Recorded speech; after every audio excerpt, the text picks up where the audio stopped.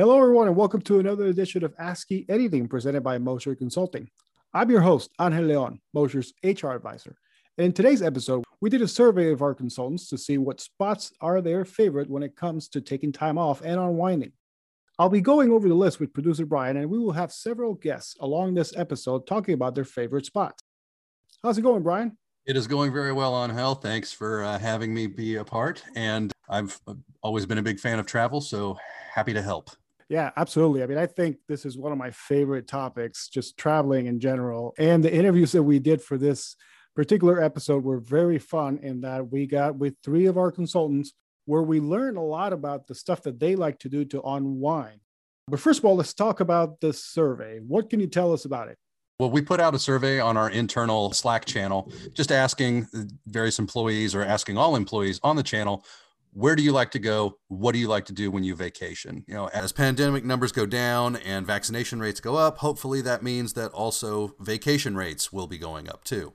Where are places we should go? What should we check out? And we've had a lot of people more than happy to make suggestions. And you can hear that. I know we're an audio podcast, but we can see it on the video screen. I really think you can hear it in their voices when they're talking. You can hear the smile on their faces. Everybody likes to talk about their favorite places to go, what they like to do. This was a really fun episode to make, as you said. I really had a lot of fun going over these interviews, and just like you said, I mean, we just had one not too long ago where Mark, one of our guests, you could see the passion of the things that he was talking about, and I won't spoil it, so I want you guys to listen to it when we get to that part. But he had such amazing things to say about the spot that he specifically went to several years ago, and just I'm hoping that you guys can hear it and hear his passion of the topic. So let's go over some of the go-to places, because we got 10 different spots, but we want to concentrate more on the top 5. We might sprinkle a little bit of those other bottom 5, if you will, not that they're bottom, because I would certainly go to some of these places, but it's interesting to see where our folks would like to go. So why don't we start with number 5? Yeah, and I'll say, if you're like me, you're listening, I have to take show notes anyway, so I already had a pen and paper. You got a pen handy? You're listening on your device, you got your notes app, go ahead and fire it open, because as I was listening to the talks, I'm like, oh man, I got to check that out. Oh, I've been there. I really like that place. I should go back. Like, you're going to have a couple of new or a couple of remindings of yourself, of places that you want to go when you're done with listening to this episode. Top response, I think probably, if I give you 2 guesses, one of them is going to be the beach, and absolutely number 1, overwhelming numbers. Everybody, at least at Moser, loves going to the beach. Yeah, I mean, and who doesn't? I as I was telling one of our guests who you'll hear from later, she went to a spot where I grew up, which is Puerto Rico, which is an island. It's surrounded by water. It's surrounded by beaches. So I love the beach. I mean, and who doesn't love the beach? We did talk a little bit about some of the beaches down in Florida too with our other guests, and you'll hear that later. But the beach, I mean, God, there's so many wonderful things about beaches. And it's just when you go there, the smell of the water, the sand on your toes, that feeling of when you get on the water for the first time, oh, it's just fantastic. Now, I know there are people listening who are rolling their eyes because they're saying, look, I say the word beach and I sunburn, let alone actually visit it. We got you covered in other areas too. We got national and state parks. We've got staycations. We've got international travel. We've got, as Angel mentioned, extra continental national American travel with Puerto Rico. We've got the high desert, Sedona and the American Southwest. We got a little bit of everything for everybody today. International travel was also a really popular suggestion amongst our consultants and Moser employees. And as things start to open up, I don't know, I imagine there are going to be deals. You know, check local listings, check with your travel agent, check it wherever you arrange your travel. But I think they're going to be incentivizing places that traditionally, rely on tourism. Mm-hmm. They're going to want you coming back as soon and as often as possible. They've got some ground to make up. Yeah, absolutely. And for some of you, you might have seen this in the news. I mean, I know this could equate to international travel, obviously, because it depends on when you get it. But cruise lines, I believe the CDC has allowed them to start cruising again from U.S. ports starting in June or July. I may get this wrong. It's one of the 2 summer months, but that's obviously when you factor in that international travel, that can get you some places. That was one of our options too, that some of our consultants chose, cruising. I personally love cruising. I love international travel. I think that, in my opinion, cruising is the best way to get international travel because you get to different places in one trip. My last cruise happened right before the pandemic, or 4 months before the pandemic, in October 2019. We took a cruise, my wife and I, for her birthday. We went out of Copenhagen, Denmark, and we went to places like Germany, Sweden, Riga, Latvia, St. Petersburg, Russia. Quick note on Russia: if you're an American citizen, obviously, you need a visa to get off the boat. But if you decide, if you want to go ashore, if you don't have a visa, you can actually take a cruise tour. So if you take a tour with your cruise line, you can actually go ashore. And let me tell you, St. Petersburg was beautiful. The architecture was stunning. I mean, it's really hard to put into words just how pretty St. Petersburg was. And Northern Europe, really, in general. I mean, Sweden, of course, you would expect that to be a very beautiful place, as was Copenhagen and Denmark. The one that really surprised us the most was this little fishing town off of Germany. If you've ever thought or watched a movie where they talked about or saw or showed a little picturesque German town off the coast, this was it. This was just like a movie. The only thing that was missing, honestly, was snow. That was probably the only thing missing. Yeah, I thought that the visa point was a great one. It's something I hadn't considered, and a way to get in to see some countries all at once with cruising, and by booking an excursion, being able to get in places that you wouldn't otherwise be able to get into through the tour options provided by the cruise. I had never considered that before, and I was like, I wrote that down. I was like, that is a good tip. I'm writing it down. Yeah. And the cruise lines will let you know, right? They will put it out in front. They will tell you if you need a visa or not, or if by they providing an excursion, you can actually get off the boat to be able to visit that place. But for the most part, I mean, most places are open. Obviously, I'm talking up prior to the pandemic, but I would assume that they would do some sort of opening, soft opening, or maybe a full opening, hopefully later after the summer, or right at when summer starts, because that's why we're doing this podcast, because summer is about to start here in Indiana. Our kids are going to be coming off of school, so everybody's ready to take that vacation. And like Brian said, vaccination numbers are up, COVID numbers are starting to get down, so it's time for people to get out. That's what people want to do. They want to go out and take time off and be with each other, be with their families, or just go somewhere other than the couch. Yeah, and when you're traveling, I mean, pay attention to what's going on. If they want you to wear a mask, probably a good idea. It's nice to be a polite traveler and to adopt and respect the customs of wherever it is that you're visiting, even if it is just a neighboring state. Don't be an ugly traveler. Be cool. Yeah, definitely. So we hit the beach and international. I also brought in national state parks and staycations. Another number from our top 5, of course. People have been waiting. There's no way they're not going to talk Disney. There's no way they're not going to mention Disney. Now, we didn't go into detail because, let's face it, if you want to know something about Disney, that information is readily available. Yeah, there's many top 5. There's many other places where you can get that information other than asking anything. But in the interest of fairness, it is on the top 5 of our list for people like me that have kids that, I have a 7-year-old who's always asking me, when are we going to Disney World? When are we going back to Disney World? Yeah, I just had that question asked this morning. So, so yeah, it's a little bit hard not to, think about the subject, because of course you turn on the TV and there's the Disney Channel. You turn on the computer and then there's an ad about a Disney cruise, or there's an ad about Disney parks. So it's kind of hard not to.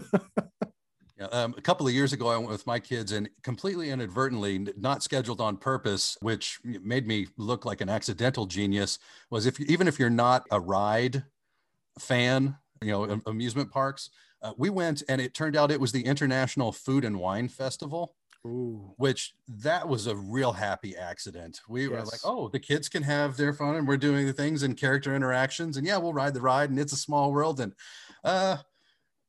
there's a food and wine stand over here with a lot of different options for mom and dad to also Yes. have a good day too. Yes, Epcot is definitely known for that. That is one of my favorite, if not my favorite season, if you will, to go to Epcot, just because of again, traveling international, I mean, that just the amount of food, drinks that you can get there that may not be readily available depending on where you live, it's phenomenal.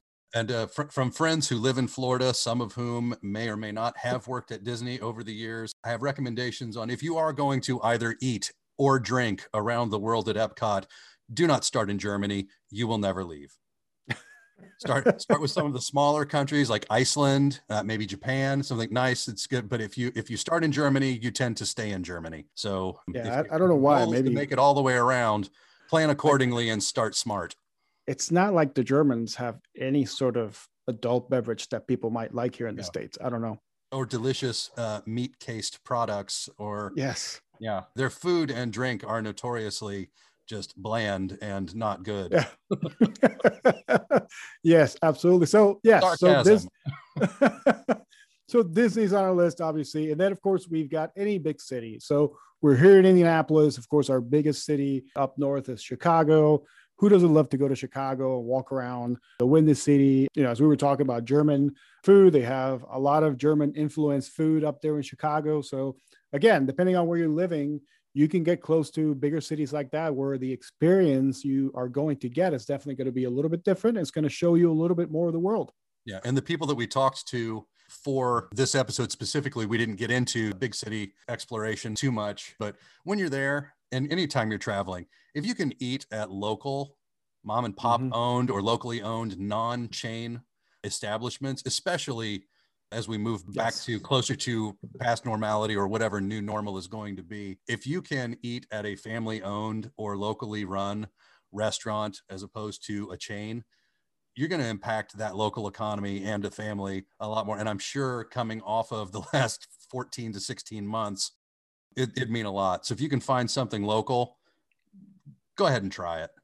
Absolutely. I couldn't agree more. I mean, you're going to be helping the local economy for that community. And like Brian was saying, you're going to help those local shops who have definitely been impacted heavily by the current pandemic. So please, if you're going to a big city near you, make sure you stop in those sites. Make sure you contribute to the local economy. Nothing against the bigger establishments, but we want to help the little people first, you know, the little guys. So guys that have been struggling through the pandemic may or may not have been able to open up, may have been only doing carry out or delivery. So as we're going back out to the world, make sure you help those folks out. Yeah, I've got 2 kids. I'm more than willing to grab fast food in the name of silence and peace in the car and for the trip. But if I'm traveling, I would very much like to eat places that I can't eat when I'm home. Right. That's one of the philosophies that I try to stick to when I'm traveling. If we need something fast and we need to avoid a cross family argument because of hunger, I'll eat whatever's available, fast food, whatever. But if I have time to plan or time to look into some stuff, I'm going to ask some locals. I'm going to ask people like that work where I'm staying. You know, where do you go for dinner? If you have like a family birthday, if you have a special occasion, whatever, what are your favorite restaurants around here that don't end in garden or, you know, an apostrophe S or what are your favorite non-chain places around here? If the town you're in, their best restaurant, you know, is Olive Garden. Olive Garden's great, but if I'm on vacation, I can eat at Olive Garden when I'm home. Right. Yeah, absolutely. I completely agree. It is time to definitely support local. So as you're starting to go out, please remember to support those local eateries. That I can tell you that they're going to be, your contribution is going to be very helpful. So Brian, we spoke a little bit about our guests. So why don't we start bringing them in? First of all, we're going to have our good friend Jennifer. Jennifer is somebody who wrote in our survey that she visited a place that's near and dear to my heart, which is my hometown of Puerto Rico. Back home in the Caribbean. So Jennifer, how are you? I'm good. How are you? I'm doing great. So I got to say, when we did our survey, I was pleasantly surprised that somebody mentioned my home place, Puerto Rico. Great beaches, great island. It's not that big. It's only 100 by 35. So small island. It's easy to get to, obviously, from the States. 2-hour flight from Miami. So Jennifer, tell me about your experience. Well, that's funny you say that, because the reason that I decided to go to Puerto Rico was because I didn't have a passport and I couldn't go out of the country. So we decided to go there. I just picked it on a whim.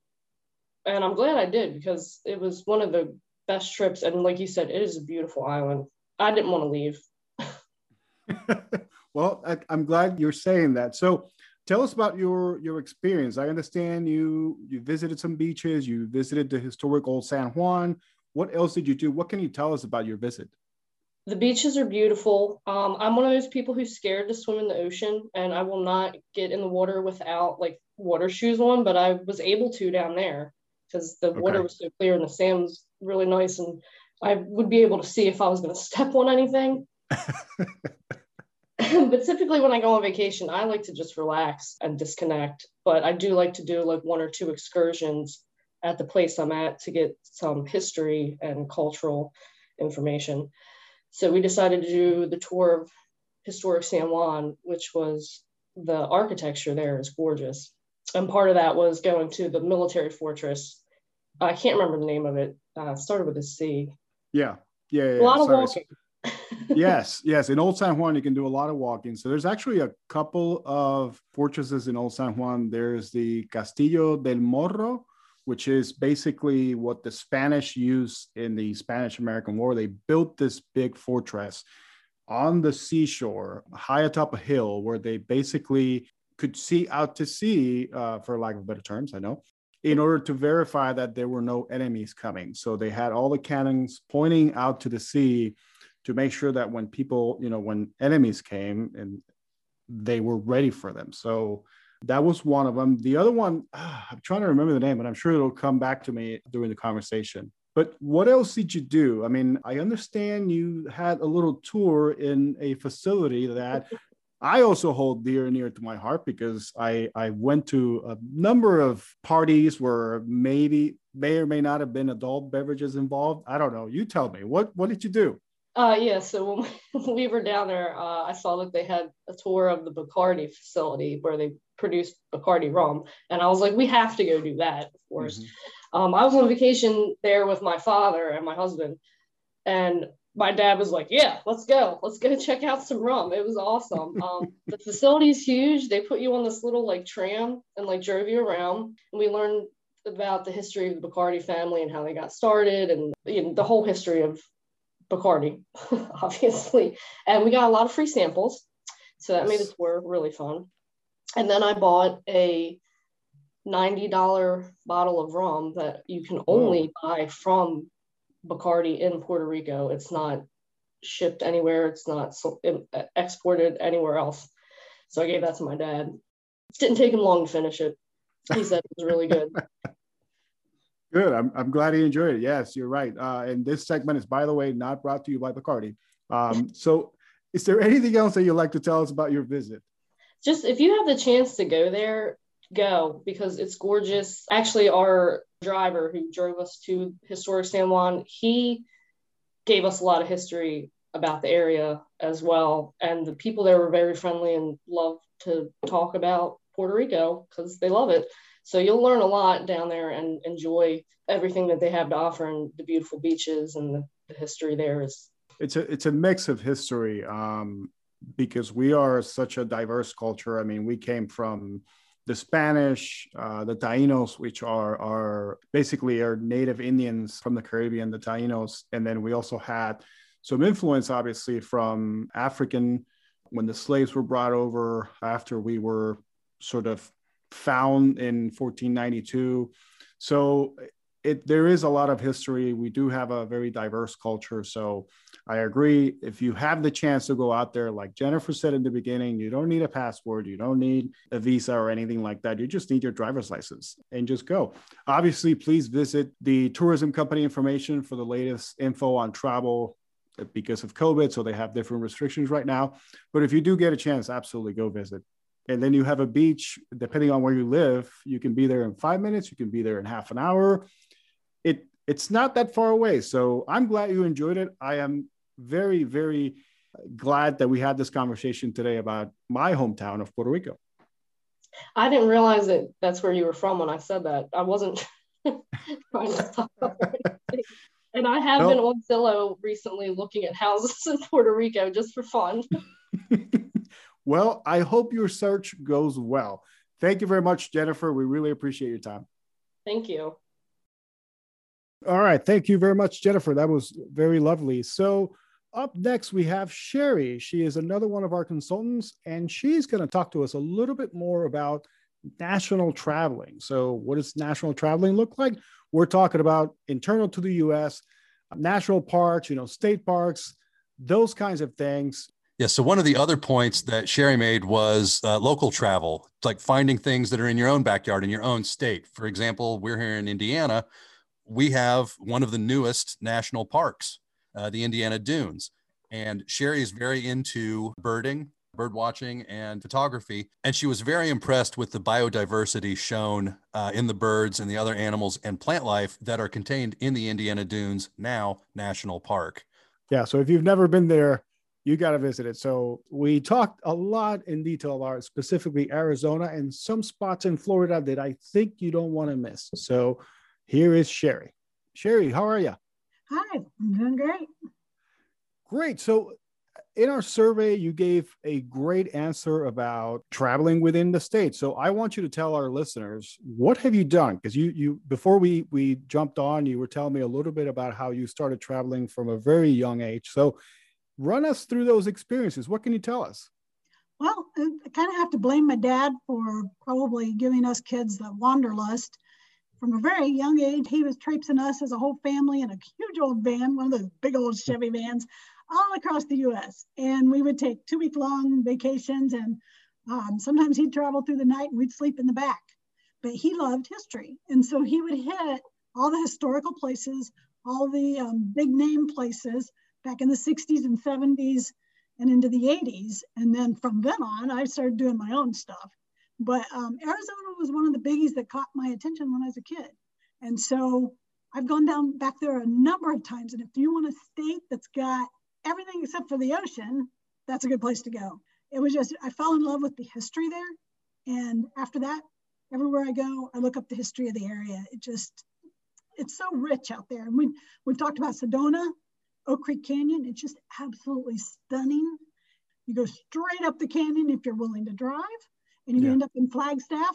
You can go to the Grand Canyon. If you don't want to drive that crazy straight, it's almost perpendicular. It's ridiculous. If you don't want to drive that, you can also take tours out of there, and they'll take you on tours, and you'll get actual Native Americans who will talk to you about their history and about the spaces that you stop and see, and also take you to the Grand Canyon so you don't have to drive it. I've done both. So we like to go to places like Sedona and go off from there, but there's a little gem that I never hear anybody talking about, and that's right outside of Phoenix. It's to the east of Phoenix. It's a place, there's a little town there called Tortilla Flats. It used to be owned by some Indiana lawyers. They just bought the town. I think about 6 people live in that town. But to get there is a drive and a half. And I'm telling you, we were not prepared. And we did not have one of those, high profile vehicles. Yeah. I'm telling you, I lost some years on that one because I was the one driving, but the views were stunning. I don't know what it's like now. This was probably 10 plus years ago that we did that. They may have made the roads better, but they were just gravel roads. Some of them was washboard, I don't know why, because I didn't know it rained that much out there, but somehow they got washboard, and some of the things, would wash out, and you'd have blind turns. So I'd send one of my riders out to go look around the curve before we actually went around the corner, because one of us was going to end up down a steep slope. So it's that kind of a thing, but I'm telling you, it was worth it. The views are absolutely stunning. So that was one of the little gems. There's a lot of gems in Arizona, so I could talk about it for a long time, but we love Sedona. You can go shopping there. So somebody who likes to shop, you can go to the history, you can go hiking. We took air balloons, and then that's a good spot to bounce off to everywhere else. And then also you got to have breakfast at the coffee pot. That thing's an institution. I think they've got 100 different ways to make pancakes or something like that. I can't remember. Wow. It's wonderful. And it's been there for over 50 years. I don't know how long it's been there, but we visited it when I was a child. We visited it as an adult, and it's still there. So pancakes, Brian. I just wanted to jump in real quick and mention that I have at least 100 ways to eat pancakes. So that would I was going to say that pancakes. That's right up my alley. Go there then. You need to go there and see if you can teach them anything. I've got friends who live in Tucson, so I might take a flight down there and just go visit this place, because pancakes is definitely my favorite breakfast. That's a topic that we could definitely spend some time on. But and if you go down to Tucson, which is about an hour south of Phoenix or something like that, you can bounce off from there and you can go into the Saguaro National Desert. I don't know what it is, but it's the Saguaro Cactus Park, the only place in the U.S. that saguaros naturally grow. And go south of that, and you can go to Tombstone, learn about the OK Corral fight and all that kind of good stuff. Yeah. And there's even a Hollywood set there called, I can't remember if that's called Old Tombstone or what, but there's another one right there outside of Tucson, where you can actually go and tour the set where a lot of the Western movies were made. So on and on. It's just amazing. So let's segue this into Florida, because I know you mentioned something about Florida. I know you mentioned the Keys. I personally was down in Florida about 3 weeks ago for our spring break here in Indiana, and we went all the way down to Key West, which I always have to go. I love going to Key West. So what can you tell us? What's your favorite part about the Keys? So down at the Keys, oh my gosh, it's just, the Keys are a good place for me to just kind of, when I've had a really rough time. So Arizona is someplace you want to explore and really just get something. For me, the Keys are just relaxed, laid back. And sometimes when you go straight down there, you're still on this high moving thing. And we had a tour bus dude down in Key West saying, chill, you're in the Keys. Like, we were just a little too antsy for him. I didn't think I was that antsy, but just a little too much. So it's just a place to just chill, relax. And down in Key West itself, I didn't stay there at night. I'm not a nightlife type of person, but we went down during the day and we walked it. Oh my gosh, there's places to just shop if you want to do that. Views you can see, definitely the farthest point south in the U.S. you can go. But also there's Hemingway's house and all these cats. I went for the cats and actually got very interested. I read Hemingway, who hasn't, in going through school, but I wasn't really interested in him, but it was actually very fascinating. I was glad I went to the house. There's a lot of history with it. Yeah. And so we did a lot of that kind of stuff, kind of a mix of just having some fun, watching the chickens walking in the streets. Yes, you have to watch them. I took pictures of those, of all things. And I grew up with chickens, so why take pictures? But they're special. There's just something special about them.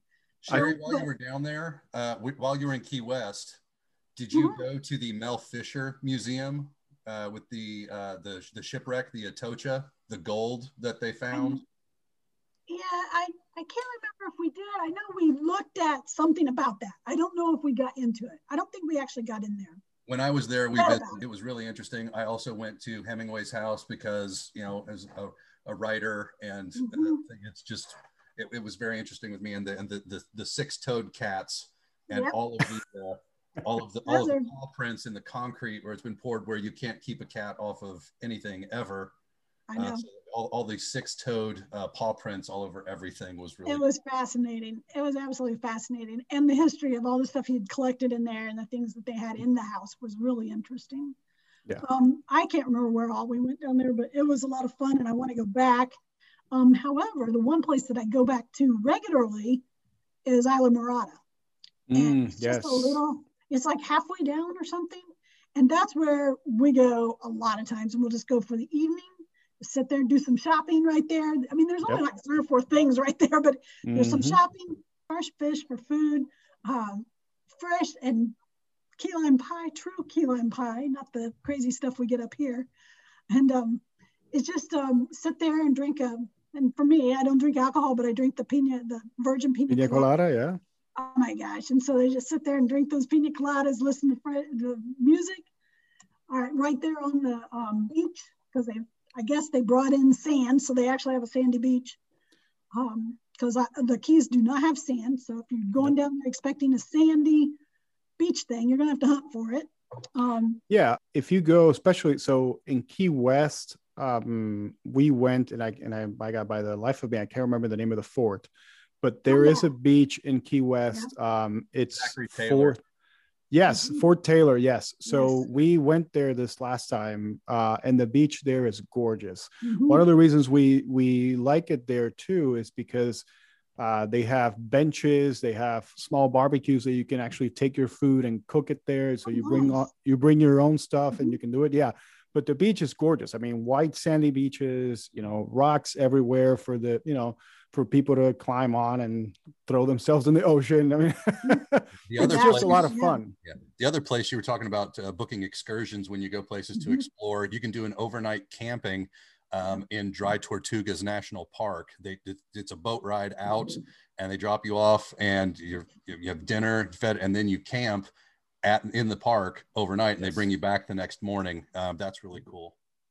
Yeah, and speaking of Isla Morada, so I was there too this last time, and I don't know if you've been there, Sherry, but they've got this place right off of a bridge. When you cross the bridge, it's right there to the right. It kind of, you have to hook a ride to get in there, but they let you feed bigger fish in there. Oh, yeah. You've got all the.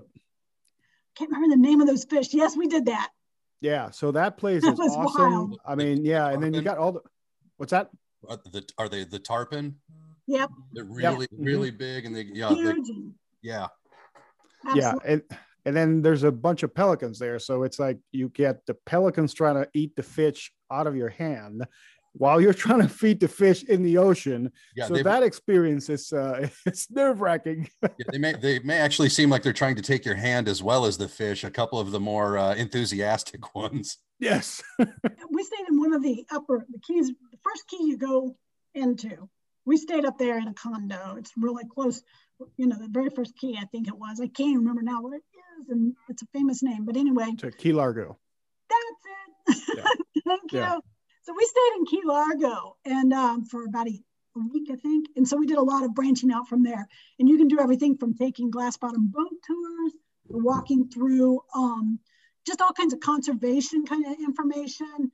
You can actually get on and do you can swim with dolphins, or you used to be able to. They had to be dolphins that grew up in that situation versus one wild caught.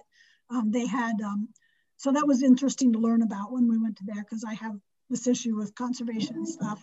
So Sherry, tell us, besides Florida and Arizona, what other place would you recommend for people to visit? Okay, every state has its thing. How about staying at home? Indiana Dunes. How's that? Has anybody checked that out lately? I have lived here my whole life, and it wasn't until about 3 years ago, I think, I decided to just check out the dunes right before they became a national park. And I just went up there because I wanted, and I took a friend for her birthday. And it's like, let's just go walk, go birding. Let's see what they got. I hear a lot of people talking about it, and I don't even know what it is. Oh, my word. It's someplace you want to stay for several days. The hikes are gorgeous. Depending on what time of the year, it can be hot and muggy, because of the kind of vegetation that grows there and the weather that's there.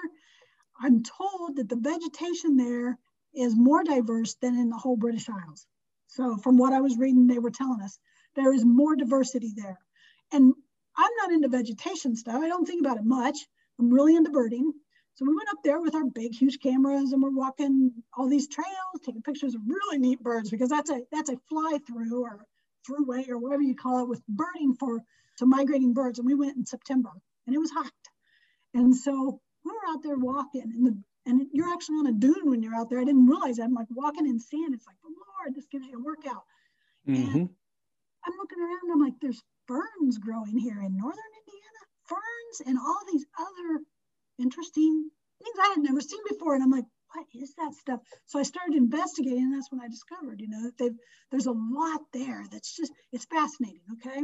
And there's a lot of biodiversity, and there's a lot of people who study that area, and they come from other countries to study that one little spot in Indiana. Who knew? So you get the migrating birds. You can go up and you can actually see them. If you're there during the migrations in spring and in early fall, you can actually see thousands of birds flying over, going across Lake Michigan, heading, depending on which time you're there, either heading south or north. So they go up to Canada because they're going to go up there and breed, or they'll fly down to Florida because they're leaving, and we just happen to be a pass-through state. Not too many of them stick around. They're just going to pass over. So if you're not paying attention, you miss it. I've lived here my whole life, had no idea. It was actually somebody who came here from California, and I was working next to her, and she was talking about all this stuff our state has to offer. And that's what opened my eyes to what Indiana has to offer. Their wetlands and the thousands of birds, 100,000 pelicans fly through and land. Wow. And if you go down to Goose Pond in the spring, you're going to see 100,000 pelicans down there, or geese. Actually, it's snow geese, I think, but you'll see the pelicans too. 100,000 snow geese, and I don't know how many pelicans, but a lot. Yeah, just a couple of weeks ago, I was cleaning up, working in my backyard, and I heard this call, and I'm like, and it's very distinctive. So I just looked up. I'm like, where are they? Where are they? They're there, and it was hundreds and hundreds of sandhill cranes that were going back. Yeah, and I just stopped what I was doing, and I just watched them fly over and then just disappear into the distance. And there were two very large groups, and they all came together as one, and then just moved away. And all right, heading home for the spring. Yep. All right, cool. And Jasper Pulaski, which is right up there, right below the dunes, Jasper Pulaski Park, in November, December, really the first part of December, but in November, 25,000 sandhill cranes gather there as a launching off point. However, the closest I ever got to a sandhill crane was up in the dunes. And I've got some fantastic photos. He was just right there, next, just one. He was, they don't know why. She decided to stay there and have her colt. And I think there may have been a male there with her. And they were just a little family, and they were there that year. So I don't know. They were vacationing like you. They were exploring. They didn't want to go to Canada. They're like, you crazy. This is a nice spot. And so, recommend a local restaurant. Yes. It's a fascinating place. They've got bogs. I didn't even know Indiana had such a thing. So it was a great education, but also a wonderful place for kids because you can take them on nighttime tours. They give nighttime tours so you can go and learn about bats. You can watch the bats. They'll do scientific things because they're studying the bats up there. They'll talk about that. I learned a lot about bats. I didn't know I liked them. I do now. And I'm learning a lot more about them. And loving the ones off my back deck now because of that. But we also went on a tour for owls, searching for owls in a small group. And that was a lot of fun. So things that kids can enjoy, there's a lot there. There's really a lot there. It's just a gorgeous place. For me, if I'm going to tell somebody, there's so many places to go in the U.S. that are just gorgeous. I mean, you can't see it all, but you can try. But if you can't get out, then do day trips here in Indiana. I was shocked at what we have. I kept leaving Indiana thinking everything else was more exciting. And yet here we have everything from Spring Mill, which got, a grist mill down there, and do boat rides into caves, to things like the dunes where people come from around the world to study it. So learning about the local places is something that's really, I think, really cool for kids. I guess a lot of people don't realize what they have in their own backyard that might exactly be, just as much fun as you getting on an airplane and going somewhere else. Just get on a 2-hour car ride and you don't know what you can find in your own state. And on that note, we'd like to thank Sherry for sharing her ideas and her travel experiences with us, and for pointing out the obvious. If you live in Indiana or you live anywhere in the States, make sure you visit your local spots. I mean, that's always a good thing. You're helping the local economy. You're helping develop your own culture within your state or your city. So make sure you do that. Thanks, Sherry. Thank you. Happy travels. All right. Thank you, Sherry. And now we bring in Mark. Mark had a great experience in a country that I'm pretty sure a lot of you are very familiar with. We're talking about Italy. Italy has some of the most beautiful places that you can visit in the world. And Mark had a great experience out there. And he's going to share with us how that went through all the different sites that he saw and what specifically he took to heart from his trip. So here is Mark. Hi, Mark. Thanks for joining us.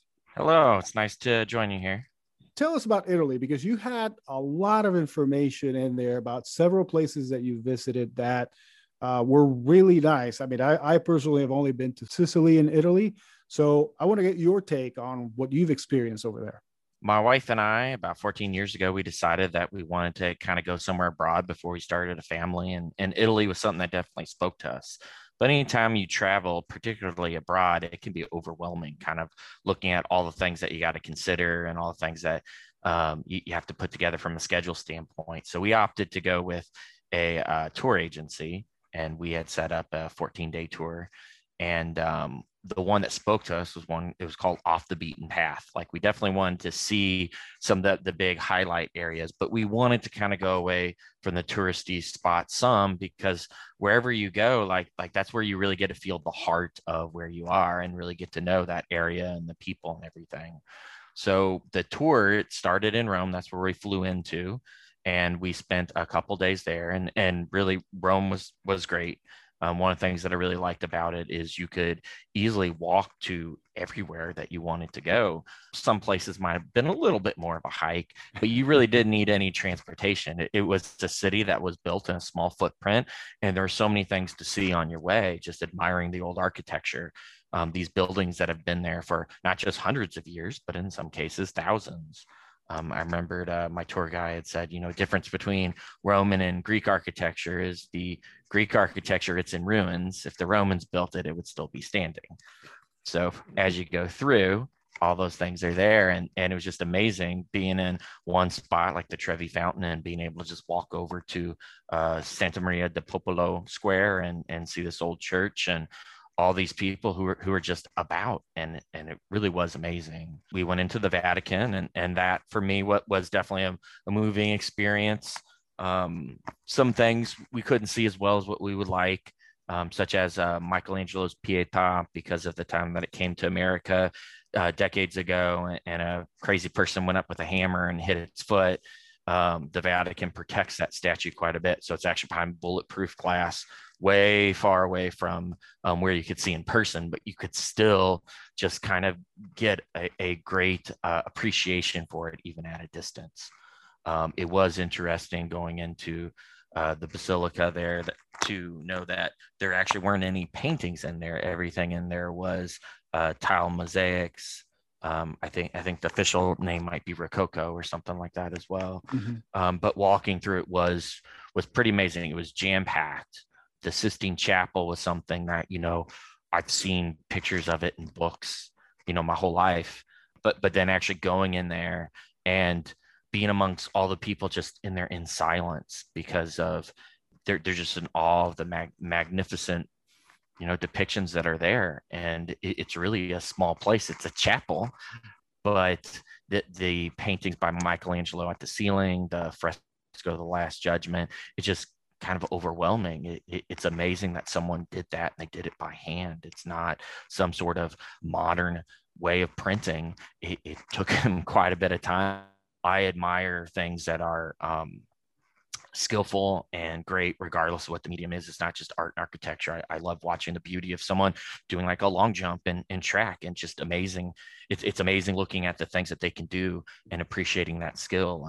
And same thing can be with software, to be honest, seeing a really beautifully designed user interface or set of code. But specifically with art, I mean, it really was amazing. And being able to see, like, they had swatches that showed before and after they had restored everything, because everything is restored now, but there were purposefully spots on the ceiling and on the Last Judgment that they did not restore. They left all the soot that had been there for hundreds of years, so you could see what it looked like to people who went 50 years ago to see it, and then what it looks like now. And man, the restoration really brings out the color and the vibrant aspect of it.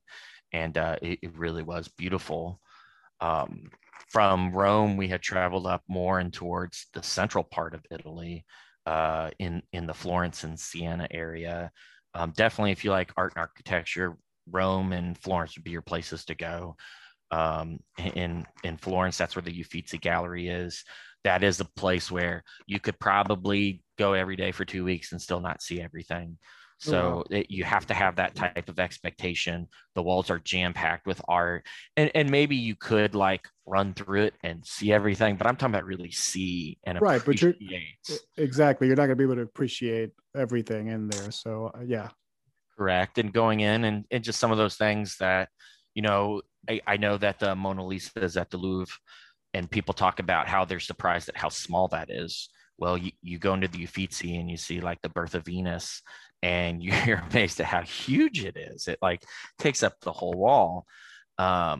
but it is amazing kind of going through there and seeing the art of the masters and being able to see how different aspects and techniques changed over time. You know, in the Renaissance is when they really added in the concepts of perspective and seeing picture, you know, paintings that were two-dimensional before, but then bam, now that they look lifelike and three-dimensional.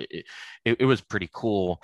Now those areas, particularly like the Uffizi, Florence, man, there's a lot of tourists there. So you have to be comfortable around crowds without a doubt. You also have to understand that a lot of the art, whether it was like the Doors of the Baptistry by Ghiberti or Michelangelo's David, the original artwork has been removed from the outside public square to protect it and been brought into museums such as the Academy. So what you actually see are reproductions in their original locations. Even the reproductions, they look great, but just so you don't feel cheated when you go in there, you know, you definitely should know that and understand that. But Florence was also a beautiful area. What I really liked about Siena was it definitely made you feel like you were basically in the Middle Ages. All the roads were cobblestone, the streets themselves and the buildings, they were built for hundreds of years ago when people had horses and carriages and were walking, not for cars nowadays. So the buildings were so close together, like as you walked around the whole town, like you definitely felt like you were transplanted to somewhere that might be just more of your imagination or something you see in a TV show or movie, but you really are living it there. Siena is an area where it's known for its yearly derby that it has. I'm from Louisville, Kentucky myself. So when I hear people say like the word race, I think the Kentucky Derby. Yeah. I live in Indianapolis now. People say the word race, they think Indy 500. In Siena, they have their own derby, and it's actually pretty cool. This square, they have a square with a track in it, and they've been doing it for quite a while. And it's I wasn't there when it was ran, but just seeing the pictures of it was quite impressive. So if you want to feel like transplanted, definitely Siena is a nice place to go. I definitely went to a number of other smaller areas. L'Aquila is one that if people have heard of it, how they know of it is saffron is a spice in cooking, where the world's best saffron comes from L'Aquila. Now, what makes it so special? I don't know. I learned that it was so great from it. There's a Disney movie called Ratatouille, and there's a scene in it where he's getting saffron, and the mouse is like, "Make sure it's from L'Aquila." Yeah, I remember that. A place I really liked was a small town called Torgiano. It was in the Tuscany region, which when I went there, where I stayed at the hotel was actually, it was I want to say 17th century castle or something like that had gotten refurbished into a hotel. So it was cool staying in an old place that had that character. I mean, same reason why people in America buy old homes. They say, hey, it's got character and appeal with that the hotel really had that. But they had, you know, modern aspects of it too, such they built a pool in the back. And I just remembered going out there. I was laying by the pool reading Tony Dungy's book, Quiet Strength, had just come out. So I was reading that, just kind of relaxing. And every once in a while I would look up and just look at the hills in Tuscany, thinking, wow, this is amazing. Like I understand why people painted so many pictures of it, because those rolling hills with the sunshine and the weather, I mean, it was beautiful, and it really felt like you were in heaven there. Let me ask you something that came to mind while you were talking specifically about places like Rome, Vatican City, Siena. Thinking about how we here in the States and how, you know, people like us who work for a tech company, we're always connected, right? We're always on the go. We have our phones with us. We have our laptops, our tablets, you name it. But then for some reason, when you go to a place like Italy, you know, Rome, or if you go to Europe in general, you see lifestyle, how that differs from ours. It's a little bit more easygoing. It's a little bit more, I don't know, not to sound too cliche, but it's laissez-faire, right? It's more, you know, it's okay. You know, like the Spanish take a break during the day. They close their stores because they go take their siestas. And then you go to a place like Italy where there's so much history, there's so much culture. Talk to us a little bit about how, as a tech guy yourself, like when you go to a place like that, how do you get away from all your tech stuff? Because I feel like, and I've done this because I've traveled the world too, thank God, I've been able to just disconnect myself and just breathe a different air without having to be, you know, connected to my phone or things like that. So what can you tell us about, you know, from being a tech person and just disconnecting and having a different lifestyle when you're, I don't want to say just on vacation, because I think the places that we've spoken, in Italy, like Rome and the Vatican City, like those places have so much history that it just kind of disconnects you, right? Yeah, so definitely, no matter where you travel, I mean, you should appreciate the moment that you're in there. Even with technology, when you travel, you see a lot of people bring out their phone so they can take a picture of it or a video so they can capture that moment. But often they do that too much. It's just appreciate that moment because the memory itself in your mind is more important. So for me, the easiest way to disconnect is simply don't buy the international plan for your phone when you travel, and then you won't have to worry about it. That's definitely a good way to do it. But I mean, everybody has their different limitations, particularly depending on your family situation. If you have kids at home, you're traveling without them, you might want to be able to call back. There's different things that you can do. But I think probably the best way to do that outside of just not buying that plan is the people that you go with. Keep each other honest. Yeah. If you're going with spouses, friends, family, whatever it is, and just kind of make a little bit of a pact of, hey, we're not going to be rude to each other, but everybody just gentle reminders of, oh yeah, put your phone away. Let's just enjoy this.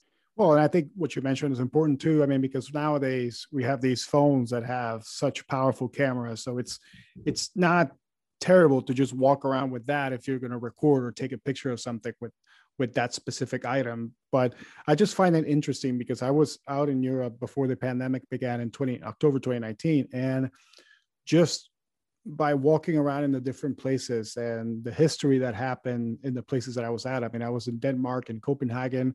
I was in Sweden and a small fishing town off of Germany, which it's exactly the picturesque small fishing town that you would think it's in Germany. Just how pretty the architecture, the people were super nice. It's just so different that I never once thought about taking my phone, to go to the different social media sites, to go to check my email for work or something like that. I was just taking in the moment.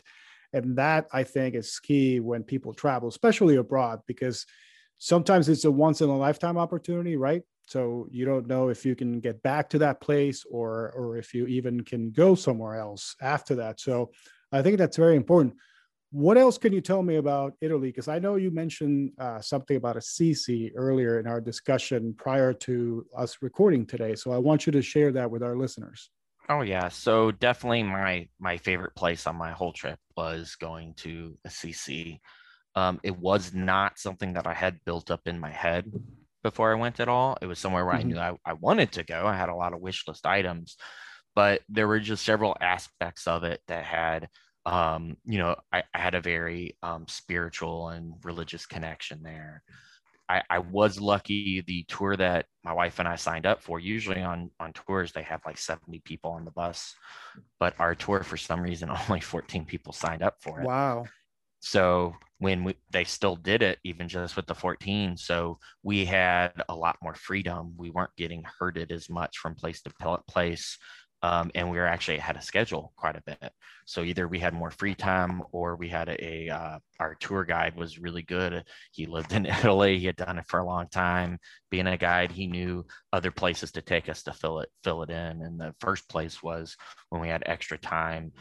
There is a church in Italy that has St. Francis's actual chapel that, he prayed in when he was living. That chapel is housed inside of another church that was built around it. And there's a dome in the center that's right above St. Francis's chapel.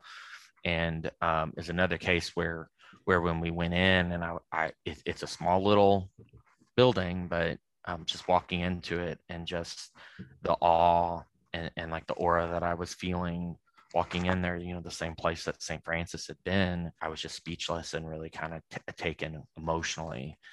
And from a historical standpoint, what our tour guide said was there was actually an earthquake at some point where the church that protected St. Francis's chapel had all crumbled. Basically, an earthquake came and the whole thing came down except for the dome that protected the chapel. So that structure was completely protected, and they rebuilt around it again. That was kind of like part one for me. Part two is in Assisi, they have two, I can't remember what the proper term is for it. If it's a basilica or whatnot, but they had more of like a newer church, which is built right on top and next to an older church in Assisi. The newer church maybe was like 400 or 500 years old. The older one, like when you went into that, that was more of like a cave almost. When you went in, it was dark. I don't remember there being windows.